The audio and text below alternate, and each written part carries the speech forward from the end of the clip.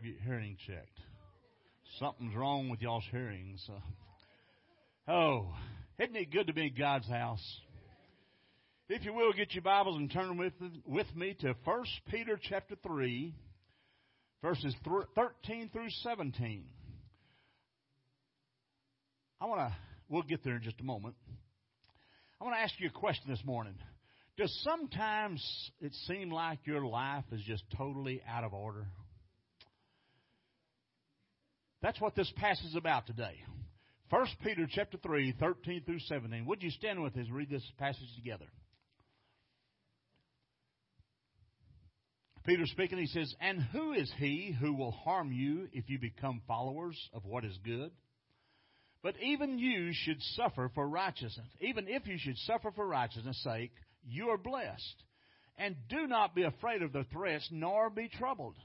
But sanctify the Lord God in your hearts, and always be ready to give a defense to everyone who asks you a reason for the hope that is in you, with meekness and fear, having a good conscience, that when they defame you as evildoers, those who revile your good conduct in Christ may be ashamed. For it is better, if it is the will of God, to suffer for doing good than for doing evil." Let's go to the Lord in prayer. Dear God, we thank you, Lord, for this time you've given us today. And even though it's a cold and even nasty day outside, we thank you for the ones that are here. And, Lord, we just ask that you would just go with us now as we read your word and expound upon your word, that, Lord, you would just indwell your word in each one of our hearts. That, Lord, you would just put it in our hearts and our minds that we're to live the Christian life, not just on Sundays, but every day of the week. Lord, let people see Christ in us in everything we do. Go with us as we go through this time this morning. In Christ's name we pray. Amen. When I was in high school back in the 70s, long time ago, I knew somebody'd say something. Of course, that's when I started school. That's first grade. There was this rock band from Canada called the Five-Man Electrical Band. They were one of those one-hit wonders, if you remember the song. They had a song that came out and the title of it was Signs, S-I-G-N-S. The lead singer, Les Emerson, wrote the song after driving along Route 66 in California and seeing all the different signs. The chorus of the song goes like this. I'm not going to sing it to you. The chorus of the song goes like this. Signs, signs, everywhere there's signs, blocking up the scenery and breaking my mind. Do this, don't do this. Can't you read the signs? After a couple of verses about bad signs, he finished with this chorus. And the sign says, everyone welcome. Come in, kneel down, and pray. But when they passed around the plate at the end of it all, I didn't have a penny to pay. So I got me a pen and paper and made up my own little sign. I said, thank you, Lord, for thinking about me. I'm alive and doing fine. Now I remember that song. I don't know if that's good or bad, but I remember that song. And it wasn't one of my favorite by any means, but does there ever seem a time in your life when your life is totally out of order? Things just have gone chaotic. It seems like that in our country right now, but it seems like sometimes things just fall apart. He was right. There are signs everywhere are there signs. As you drive around, road signs give you directions, but sometimes they can be pretty confusing. Sometimes, Google is a neat thing. You can find anything on Google. So I pulled up signs, and then I went a little deeper and says, unusual signs and things like this. Let me give you a few of them. Sometimes signs in front of churches can be a little confusing. For instance, there's one sign that said, "Don't let worry kill you. Let the church help." A sign on a plumber's truck said, "We repair what your husband fixed." I like this one. A sign in a waiting room of a veterinarian clinic said, "Be back in 5 minutes. Sit, stay." I read that there's a sign on an Episcopal church nursing home in New York that reads, "For the sick and tired of the Episcopal Church." In Minneapolis Hospital, there's a sign as you go into the door of the labor and delivery room that says, push, push, push. When you think about it, some signs are useless because they state the obvious. In Tennessee, a sign says, when this road is underwater, this road is impassable. Well, duh. That was Tennessee. I didn't say it. Well, y'all moving? No, it's Kentucky. You are going to. Okay. I was fixing to say, watch out for that sign. So, by the way, in case you're not aware, Jared and them are fixing to leave this Wednesday, going to Kentucky. And so y'all be in prayer for them. They've been a blessing with us and had them with us, and so we're going to miss them. But now they promise they'll be back one day. So just we'll when?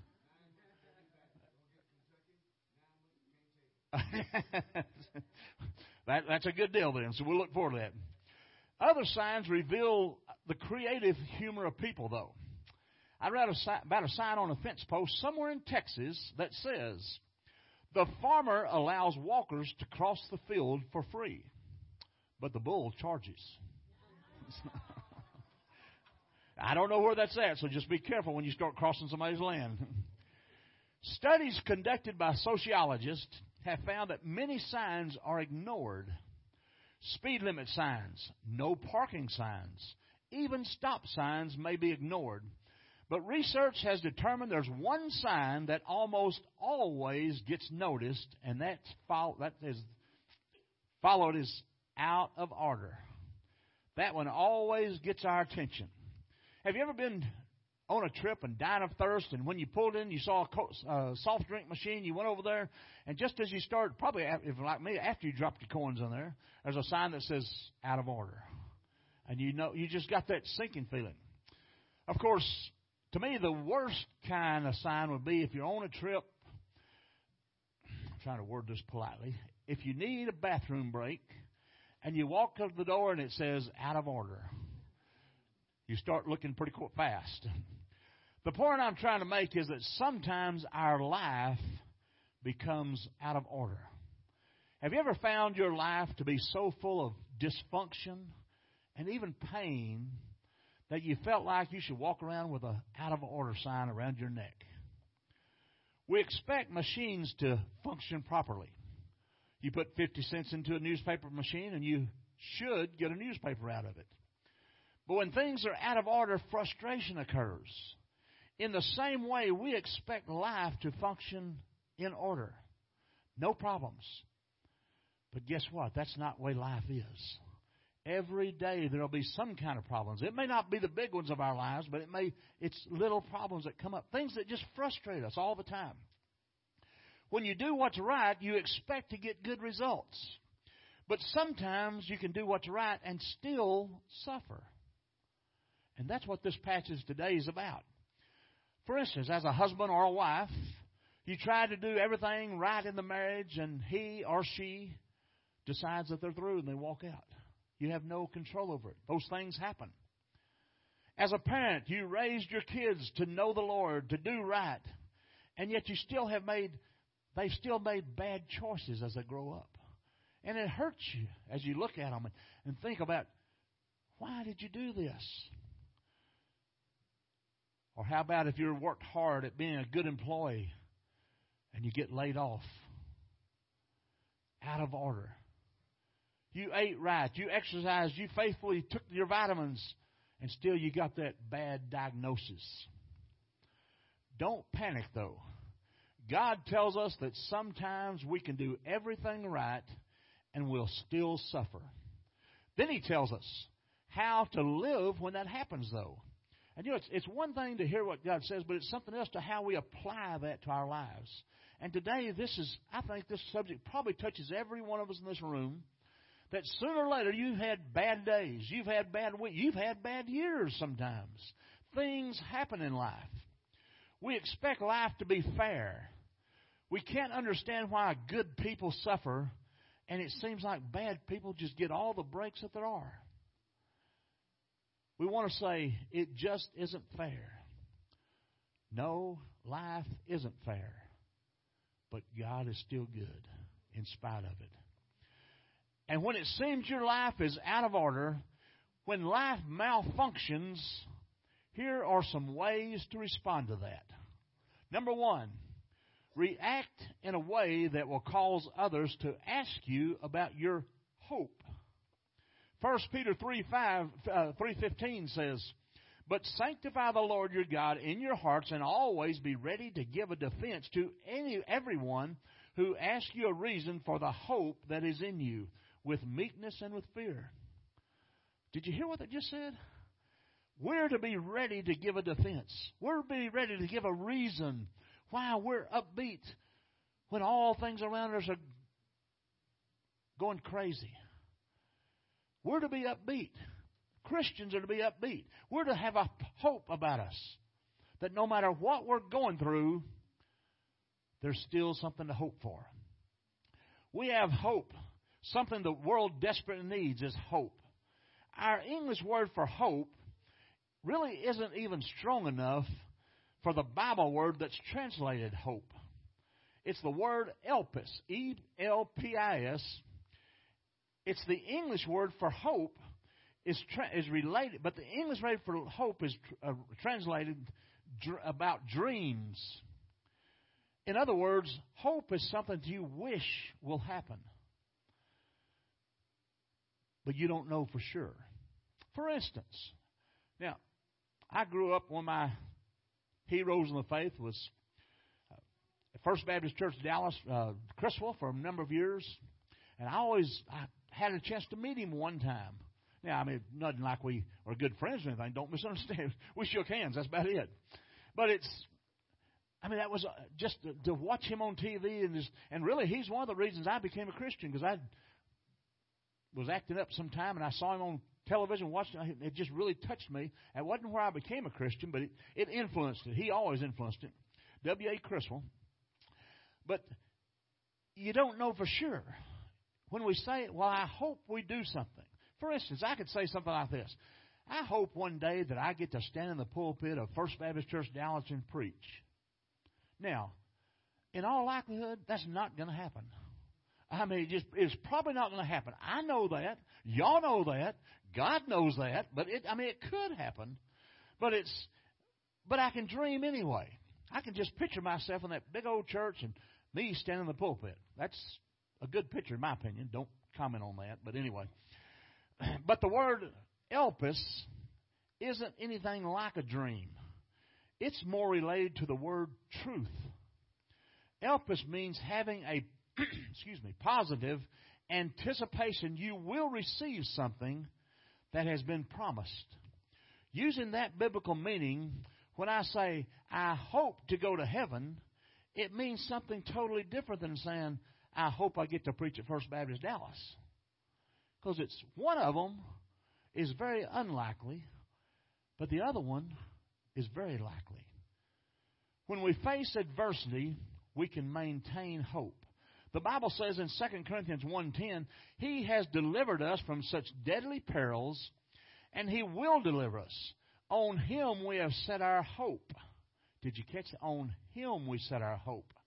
That if I believed in Him, I should not perish but have everlasting lives. One of the ways that I know that one of these days I'm in heaven is because Jesus told me. I didn't think this one up. Jesus said, one of these days you're going to be with me in heaven. And that gives me the hope, the solid hope that I'll be there one of these days. I don't know when it'll be. I hope it's a few years from now, but it may not be. I don't know. But it gives us hope to something. That's the kind of hope we're talking about today. There are two issues here, really. Number one, having hope. And Jesus, we just found out, He supplies that. And number two is another part that I thought sort of strange here. Being ready to answer when someone asks you about your hope. Now think about that a minute. We know from Jesus in our lives that we have hope that we're going to heaven one day. If you're a child of God, you're going to heaven. If you've been born again, you're going to heaven. There's no doubt about that. You can have that full hope. But what about being prepared to tell someone else what we have hope in? Too many Christians are like the Arctic rivers. They're frozen at the mouth. They don't know how to talk about their faith. Nobody likes one of those obnoxious Christians who's constantly trying to force the truth down someone's throat. They have no tact and they offend people. And I remember growing up, they offended me. Evangelism shouldn't be like a telemarketer trying to sell a product. Evangelism is simply one beggar telling another beggar where to find food. That's what evangelism is. It's not beating them over the head with a 10-pound Bible. It's loving them and telling them where they can find the food of life, the hope that we have. The best way to share your faith is when someone asks you why you're different. Now, I've been asked why I'm different a lot of times. Probably not in the way we're talking about today. But it's people will ask you, if you live your faith, they're going to ask you, what's different about you? And there's your opportunity. When others see that you have hope when conditions seem hopeless, then that opens the door for you to be a witness to those people. One of the simplest ways to share your faith is the acrostic of faith, F-A-I-T-H. Stands for forgiveness, availability, impossible, turn, and heaven. Now, wait, what are you talking about? Forgiveness. All we have to do is ask for forgiveness, and God gives it to us if we ask in a humble way. Available. You've got to be available to God to use. Impossible. It's impossible for you to get to heaven without Jesus Christ. You can't do it. Turn. In order to get to heaven, you've got to make a turn in your life. And, of course, the last one is heaven. When you make that turn, you're guaranteed to be in heaven one day. If something happened to you this next week and your life was taken that quickly, you would be assured of a spot in heaven. As long as you know that Jesus Christ is your Lord and Savior. The second thing we see when life malfunctions, recount your blessings. 1 Peter 3:14 says, but even if you should suffer for righteousness' sake, you are blessed. And do not be afraid of the threats, nor be troubled. Y'all remember the 2000 presidential election? The word recount took on a whole new meaning that year. I don't know if y'all remember it, but we heard it all the time. Every time you turned the TV on and hanging chads and all that kind of stuff that went on. But if you're struggling and hurting, perhaps it's time for a blessing recount in your life. Regardless of the difficulties you may be facing, you can always find some blessings in your life as you look for them. You may be familiar with a hymn written by Johnson Oatman, Jr., and it says this, when upon life's billows you are tempest-tossed, when you are discouraged thinking all is lost, count your many blessings, name them one by one, and it will surprise you what the Lord has done. That old song's pretty accurate, isn't it? When we turn to God and think about all the blessings we've had in life, our little troubles aren't that big. It doesn't matter what you're facing. Well, you don't know what we're going through right now. No, I don't, but the God that wrote this book does, and He said, count it all blessings. Paul wrote these words in Ephesians 1:3. Blessed be the God and Father of our Lord Jesus Christ. Now watch this. This is His words. Who has blessed us with every spiritual blessing in the heavenly places in Christ. Some blessings are in the physical realm. Good health. Things like that. Other blessings are in the relational realm. Physical realm. But the very best blessings are found in the heavenly realm. And the Bible says followers of Jesus are blessed with every spiritual blessing, not some, not most, but every spiritual blessing in heaven. Did you get that? I mean, dwell on that for just a moment. God's promised us as we speak. If you're sitting here and you're a child of God, God's promised you spiritual blessings in your life. I don't like to use the word luck. too much. I occasionally do mess up and say it, but I don't like it. But I try to never say good luck to anyone. The only kind of luck that I like is the acrostic for luck. Living under Christ's knowledge. I like that luck. That's the kind of luck we need. When someone says to me, you sure are lucky to have a wife like you've got. Of course, I agree with them 100%. But I also say, it's not luck. I'm blessed. I'm blessed. God's blessed me. So one way to recount your blessing is by substituting the word blessed for luck. You don't need luck. Did you realize that many Christian people every morning go to the horoscopes to read it? I mean, that's a fact. In fact, just about every newspaper you pick up has a horoscope in it. A lot of the people reading it are Christian people. Why? Has it ever made sense to you that this guy can put some words in a paper and give you a sign to look up, and that's how your day's going to go? Give me a break. Are we that stupid? But a lot of people turn to it every day of the week to read that horoscope, to do the things that it says to do. God says in black and white, you are blessed. You may think, well, I don't feel very blessed today. Feeling has nothing to do with being blessed. The infallible Word of God assures us that you are blessed. We are blessed. When the Apostle Paul wrote those words about being blessed with every spiritual blessing, he was sitting in a prison, sitting as a prisoner in jail, waiting for his execution. When he looked around himself at the earthly realm, there wasn't much to be proud of or look forward to. It didn't look too bright for his future. But when he looked up into the heavenly realms, he said, I'm blessed. I'm blessed with every spiritual blessing. Now, how can you be blessed and sitting in a prison? Because Paul looked outside those walls of what God had done for him. Have you ever noticed this? We can have 100 days of good health, no problems whatsoever. Then all of a sudden, just like this past week, I come down with something. Now, I didn't have the flu, thank goodness. I think they finally told me it was a sinus. In fact, I went to the doctor Tuesday and said I had a sinus infection. I'd never had a sinus infection. This doctor was with me. She asked me, said, well, how long have you lived here? I said, about 3 years. He said, welcome to Central Texas.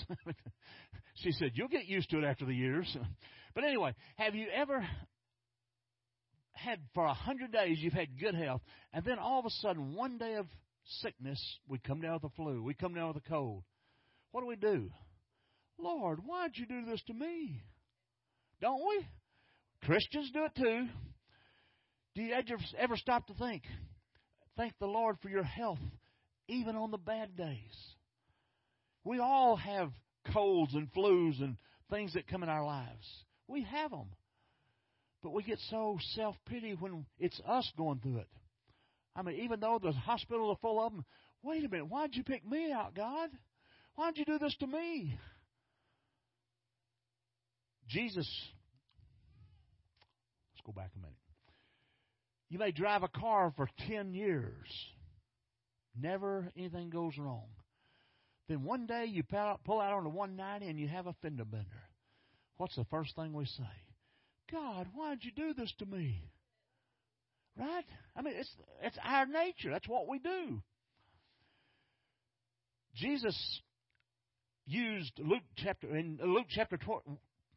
21:26, when he was talking about the conditions that will exist in the world before he returns, he writes this, Luke 21:26.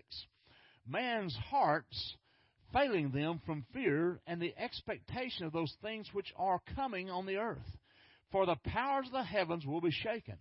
It literally means hearts will fail because of the apprehension of what is coming on the world. Well, if I wasn't a child of God, I'd probably be worried about that too, frankly. But guess what? I'm convinced the church won't be here. God's going to take us out of it. I don't know when that'll be, but we're not going to be here. We talked last Sunday night on our Revelation study. You don't want to be here when the tribulation comes. Let me assure you. That is not going to be a fun time for anybody. And I think the church will be out of it. Now, what's the church? Robertson Avenue Baptist Church? No. The Church of Jesus Christ. It doesn't matter where Robertson Avenue Baptist stays here or not. We won't be here if you're a child of God. Let's move along. We get apprehensive about things. We're worried about things that could happen. 17 years ago, the word terror or terrorist didn't mean much to us until after an event called 9/11. And now all of a sudden we've heard it everywhere, every day, probably many times a day. We've seen it in our own country. We've seen it across the world that people literally walk into churches and kill people. It's everywhere. It's on the streets. It's all around us. The radical Islamic terrorist who declared holy war against all of us are terrorists. Now, are they all terrorists? Of course not. I'm sure there's some good people in that section. But there's some that want to destroy our way of life. And so there's terror around. There's worry around. There's fear. Do you remember when 9/11 happened? Now, obviously, we wasn't here. We were up in Bonham at the time. But, I mean, for the next 6 weeks, our church was packed out every Sunday. I thought, man, that's the best thing that ever happened to us. We had a full house nearly every week. But then it wore off. And then we started having empty seats again. Isn't that the way we are? When something scares us real good, then we get close to God. But then as it goes away, I can take care of it. I don't need God. But folks, one of these days, we're all going to need God if you don't have Him. The radical Islamic terrorists scare us all of what can happen. And not only them, but just the streets of any big city, or any small city for that matter, can be dangerous nowadays. Sure, there are scary things in this world, but God tells us over and over, do not fear. Now, I haven't counted these, but I've been told that the phrase fear not or do not fear appears 365 times in the Bible. Now, does that number ring a bell with you? Every day of the year, God says, do not fear. Fear not. He's talking to us. He's talking to His church. That's one for every day of the year. Just one would be good enough for me. For instance, Jesus said in Luke 12:4, and I say to you, my friends, do not be afraid of those who can kill the body, and after that they have no more they can do. Luke 12:7, but the very hairs of your head are numbered. Do not fear, therefore, you are of more value than many sparrows. You see, God's already taken care of our fear problem. It's a human tendency to fear the worst. You ever notice that? When something happens, we begin to fear the most. Well, we better quit antagonizing North Korea. They're going to bomb us. They'll annihilate us. Now, I know nothing about the military, but I've got a funny suspicion they can take care of anybody. I have been out there one time to tour some places, but I mean, I just got a funny feeling that they can meet anything that's thrown at them. And probably with more force would be my guess, but I don't know that. But it's a human tendency to fear the worst when we go through a difficult time. The enemy tries to sabotage our minds to think things that will never get better. When you go through a downtime, what does your mind do? It keeps telling you, oh, you might as well get used to this. This is the way life's going to be. You lost your job. How are you going to pay your bills? What are you going to do? And we get in that rut of believing it. But we must realize sometimes the painful circumstances in our lives produce positive results. I heard this story about a shipwreck survivor once washed ashore in a deserted island. Every day he cried out to God to be rescued, he searched the horizon for a ship, but no help ever arrived. He finally managed to collect some materials and built a hut to live in. Every day he prayed for God to send someone to rescue him. No one arrived. One afternoon, he returned from searching for good to find the worst thing that could happen in his life. His hut was in flames from a cook fire that he hadn't put out. It was burning to the ground. He sat down on the ground as his hut burned, complaining to God the whole time. Why me, God? Why did you allow this to happen to me? He finally fell asleep on the beach. The next morning he was surprised to see a sailing vessel anchored off his island. As he was rescued, he asked the crew, "How did you know I was here?" The captain said, "We saw your smoke signal yesterday." What he thought was the worst thing could possibly happen to him turned out to be the best thing that God could do for him. Don't we find ourselves in those positions sometimes? Maybe not that scenario exactly. But we get down and out and we think, well, I've just messed up. I can't go any farther. God won't use me. The church don't want me. I don't know what I'm going to do. And we're having a big self-pity party. And all God's telling us, remember, you're blessed. You have the blessings of heaven with you. The last thing, one more point. Do you recall the things that you feared 10 years ago? Think about something. Can you think of anything that you were so afraid of 10 years ago that just drove you crazy? Probably not. Because they all go by the wayside. Chances are you can't remember any of them. Oh, you may can think about a hard time you went through or whatever, but I'm talking about the fear that you had. The things that you feared the most 10 years ago. So whatever fear you're experiencing today or you're facing right now, all we need to do is write Romans 8:28 above it. For we know that all things work together for good, catch this, to those who love God, to those who are called according to His purpose. All things work out for good if you're a child of God. The last thing, reaffirm Jesus as your Lord. 1 Peter 3:15 says, "But sanctify the Lord God in your hearts, and always be ready to give a defense to everyone who asks you a reason for the hope that is in you, with meekness and fear." The key step to take when your life seems out of control is to sanctify, or a better word for us is set apart, Jesus as your Lord. The word literally means boss or master. Some people want Jesus as Savior, but they don't want Him as Lord. They want somebody to save them from going to hell, but they don't want someone to control their lives. But let me tell you a little secret. The truth is, you cannot accept Jesus as your Savior and willingly reject Him as your Lord. It don't work. He won't do it. You must make Him Savior and Lord of your life. Well, no, we don't all make Him Lord of my life. I know. But you're walking on dangerous thin ice if you're not careful. In the King James Version and the New King James Version, it says, to sanctify Christ as Lord. That word sanctify means to cherish something so much that you set it aside because it's so special. Now put that in that context, that we're to sanctify, put Jesus in a special place. And we're to dwell on that. Look what I've got. I've got a gold mine here through Jesus.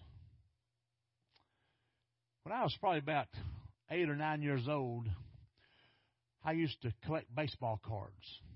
Of course, if you remember, back then you could buy a pack of cards that had, say, 4 or 5 cards in it and then a piece of gum. Gum was terrible. You'd take it out and throw it away. You didn't even want to chew it. But the baseball cards.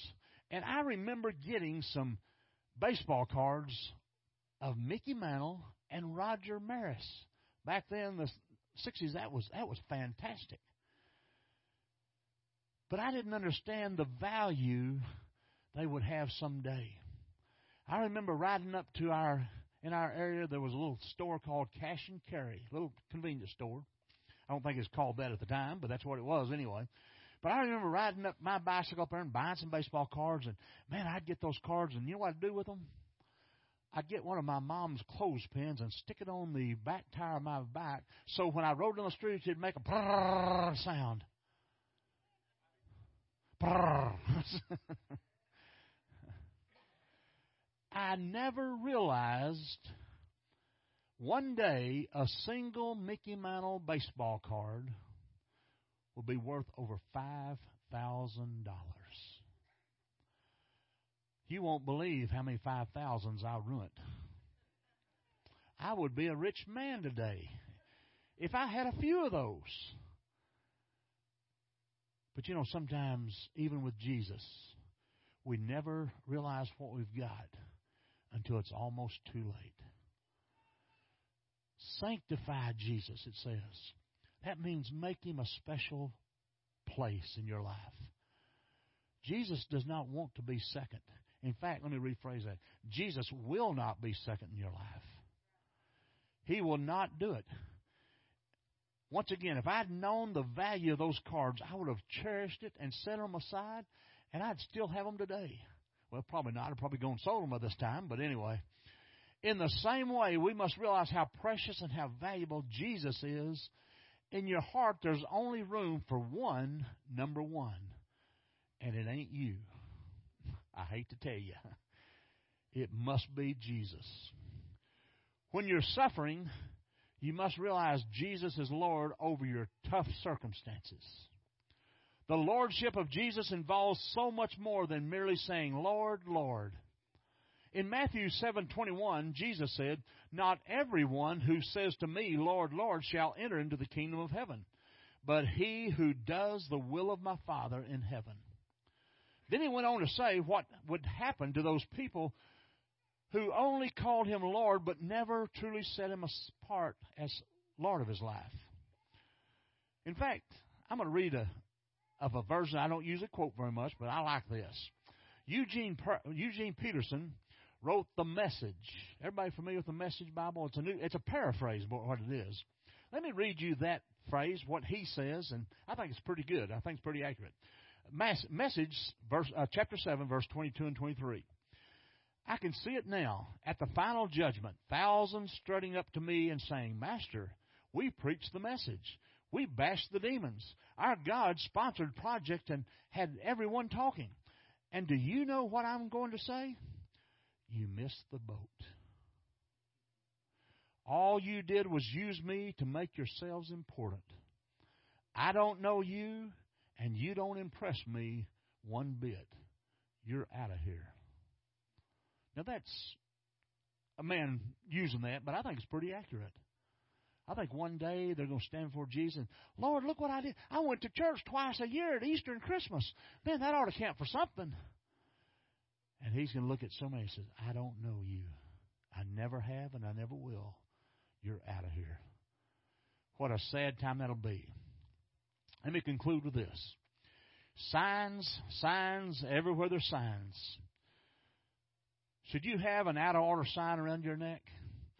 In England, back during the Iraqi War, there were some radicals violently opposed to Britain's involvement in the war. Although they were relatively few in number, they launched a devious campaign of civil disobedience designed to disrupt life in England. They had printed up small, out-of-order signs, and they would put them on machines and doors all around England. What a devious plan. That's pretty good if you think about it. I mean, even though the vending machine or the public telephone or whatever it was in perfect working condition, all it takes is an out-of-order sign to fool most people. However, their strategy was publicized, so English citizens were not believing every out-of-order sign. They may have risked a shilling or two in the vending machines or telephones because of the devious lies of these people that did this. But that's a great parallel for us if you think about it. It may seem like your life is out of order, There's a lie of one called the evil one, Satan himself. If you believe his lie, then you won't have any hope. You won't have any joy. You won't have any peace. But like Jesus, we need to say, devil, you're the one who's out of order. Get thee behind me, Satan. This old world may be out of order, but if you're in Christ, you're in perfect spiritual condition. So rip up that old out of order sign and quit wearing around your neck. When there is chaos and pain in your life, people are watching. When you react to with these attitudes, you'll want to ask, how can you have hope? That's the greatest resource that we have to offer a lost and dying world, is hope. And let me close with this story. In 1998, there was a popular movie called Hope Floats. Anybody seen it? I figured that. Well, let me give you, now before I tell the story, let me share a story that Judy doesn't know about. She watched that several times, and one time I watched it. She didn't know I was watching it, but I watched it. And let me tell you something.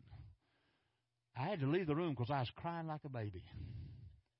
It's been many years ago now, but in 1998, there was a popular movie called Hope Floats. Sandra Bullock's character's husband left her for her best friend, and they revealed their affair to her on a television talk show. In the movie, she returns home to Texas with her daughter. By the way, the movie was actually filmed in Smithville, Texas.